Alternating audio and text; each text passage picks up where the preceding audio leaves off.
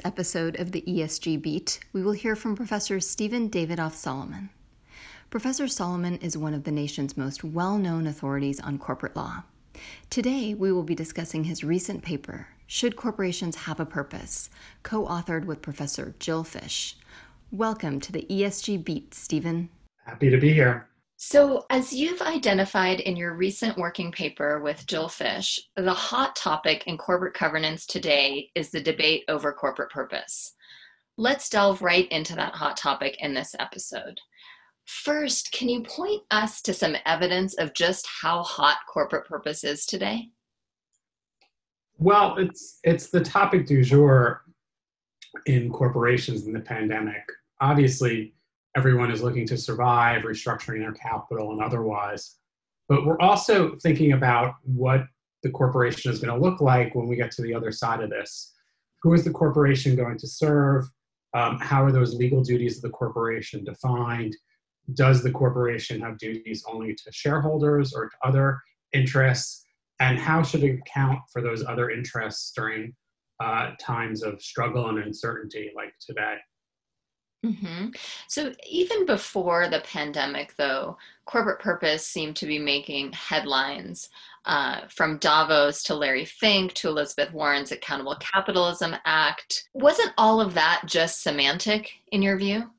Yes and no. I mean, I think one of the criticisms of corporate purpose these days is that it's just a lot of hand waving. It's companies saying they care about certain things to try and get consumers to buy their goods or to get regulators to back off. And I think there's a lot to that. So for example, is Nike adopt certain social positions because it actually believes in them, or because it believes that its customers now buy their beliefs in their sneakers rather than the sneakers themselves. And so I think when you look at it, there's a lot to be skeptical about. Nonetheless, I do think that there's a lot of thought going on to how corporations can help the community, how corporations are situated in the community, and how stakeholders fit within that. I really view this as a return to the 1950s type company town, where the company was embedded into the town, sponsored the Little League team, helped out the poor. And this is just a return to those metrics on a more global scale. So that's really interesting. And one thing that you've pointed out in your paper is that the debate over corporate purpose is really obsessed with the normative questions, right? Whether corporations should shift their purpose from the pursuit of shareholder wealth to pursuing these broader social conceptions, sort of the company town model. But do you think that that is the right place to start, or where should we start our inquiry? Well, we think that there's a lot of brush clearing that can be done here. And in our paper, Should Corporations Have a Purpose?, we really try and think about what the legal parameters are as well as the normative parameters of corporate purpose. One of the interesting things about corporate purpose is that to the extent that we adopt this shareholder primacy norm, or that shareholders are who the corporation should direct their attentions to, it is completely accidental. When you look at corporations today, they have a purpose to do anything they can under the law. And when you look at the case law governing companies, really the main case that people cite for whether corporations should have a for-profit purpose towards shareholders is a case called Dodge v. Ford, which was the Dodge brothers versus Henry Ford over 100 years ago. And since that time, the Delaware courts, where most public companies are organized, have never said what the purpose of a company is or whether it is for-profit for shareholders.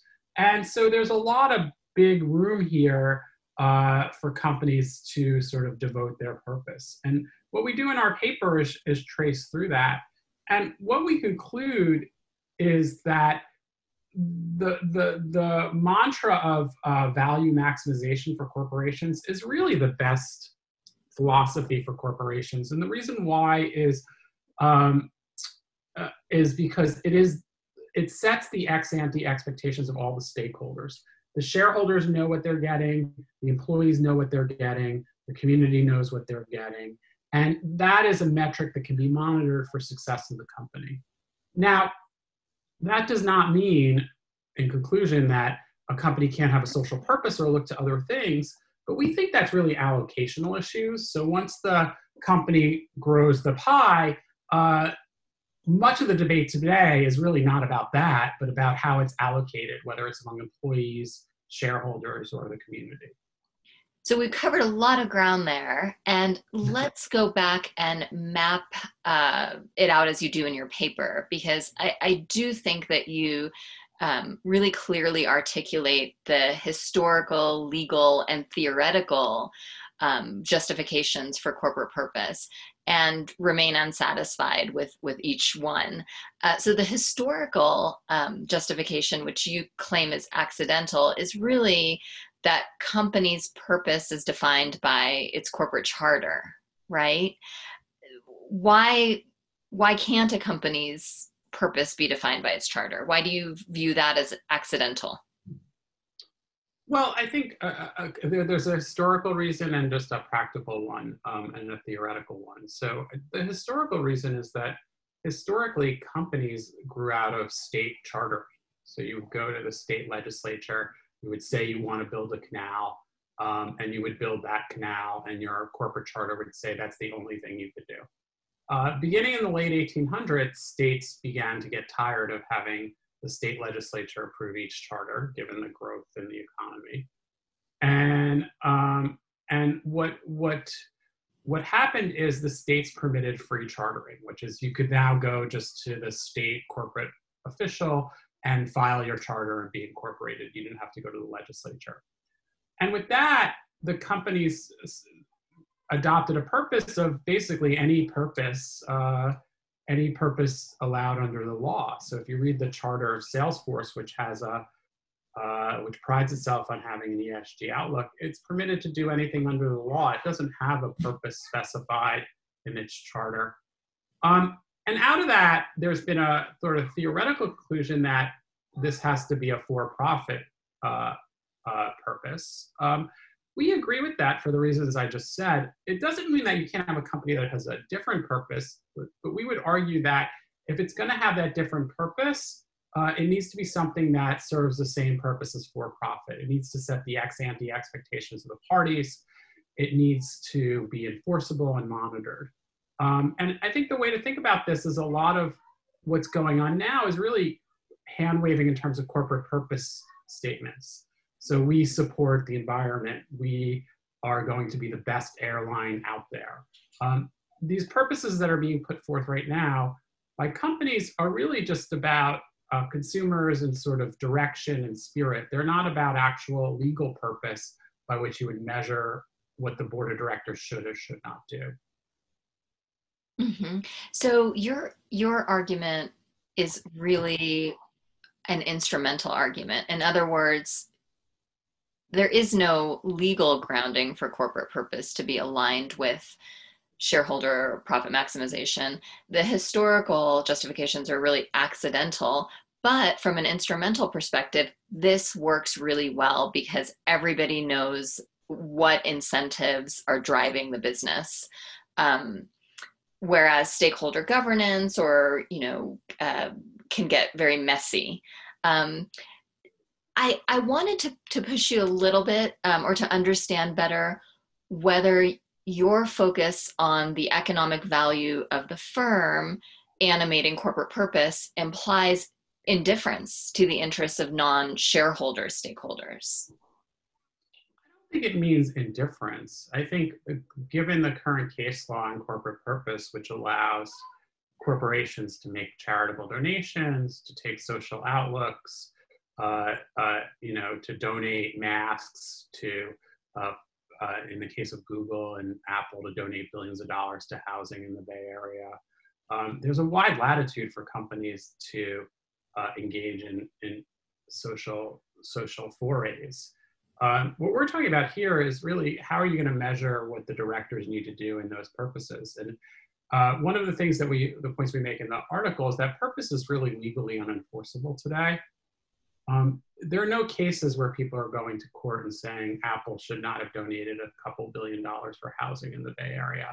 Because as long as Apple justifies it as in its long-term interest for value maximization, in terms of enhancing its brand, in terms of enhancing its community, which will create more profit, CEOs have wide latitude to engage in these endeavors. And so our call is not to say ESG is bad or good, that's its own debate, but really to talk about how we should monitor and assess corporate purpose. One thing that you identified in the paper, and that many scholars have not identified, are the trade-offs between stakeholders and shareholders. And, in a bull market, doing well by doing good works in many cases.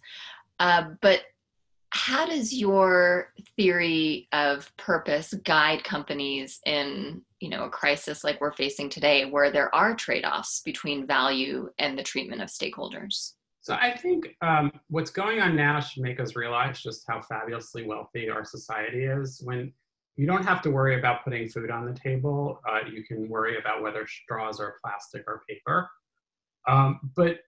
And I think that continues. We are still a fabulously wealthy society, and that will continue going forward. But again, these are, I don't know what's going to happen with ESG. I think today and in the near future, most companies are thinking about survival. Most companies are thinking about whether their business model works or not. The tech companies, the big tech companies, are going to thrive in this, right? And many Microsoft stock prices up in the pandemic. And so what I think you will see going forward is the companies that most adopted ESG before because they had the luxury of it, because they had wealth, or were in a consumer space where their consumers demanded it, will continue to do that. Other companies may take a pause, but I think, we don't know what the world's going to look like 3 months from now. The world looked very different 2 months ago. Uncertainty rules today. So it's hard to really make predictions about the future. But I think that companies have invested a lot in ESG.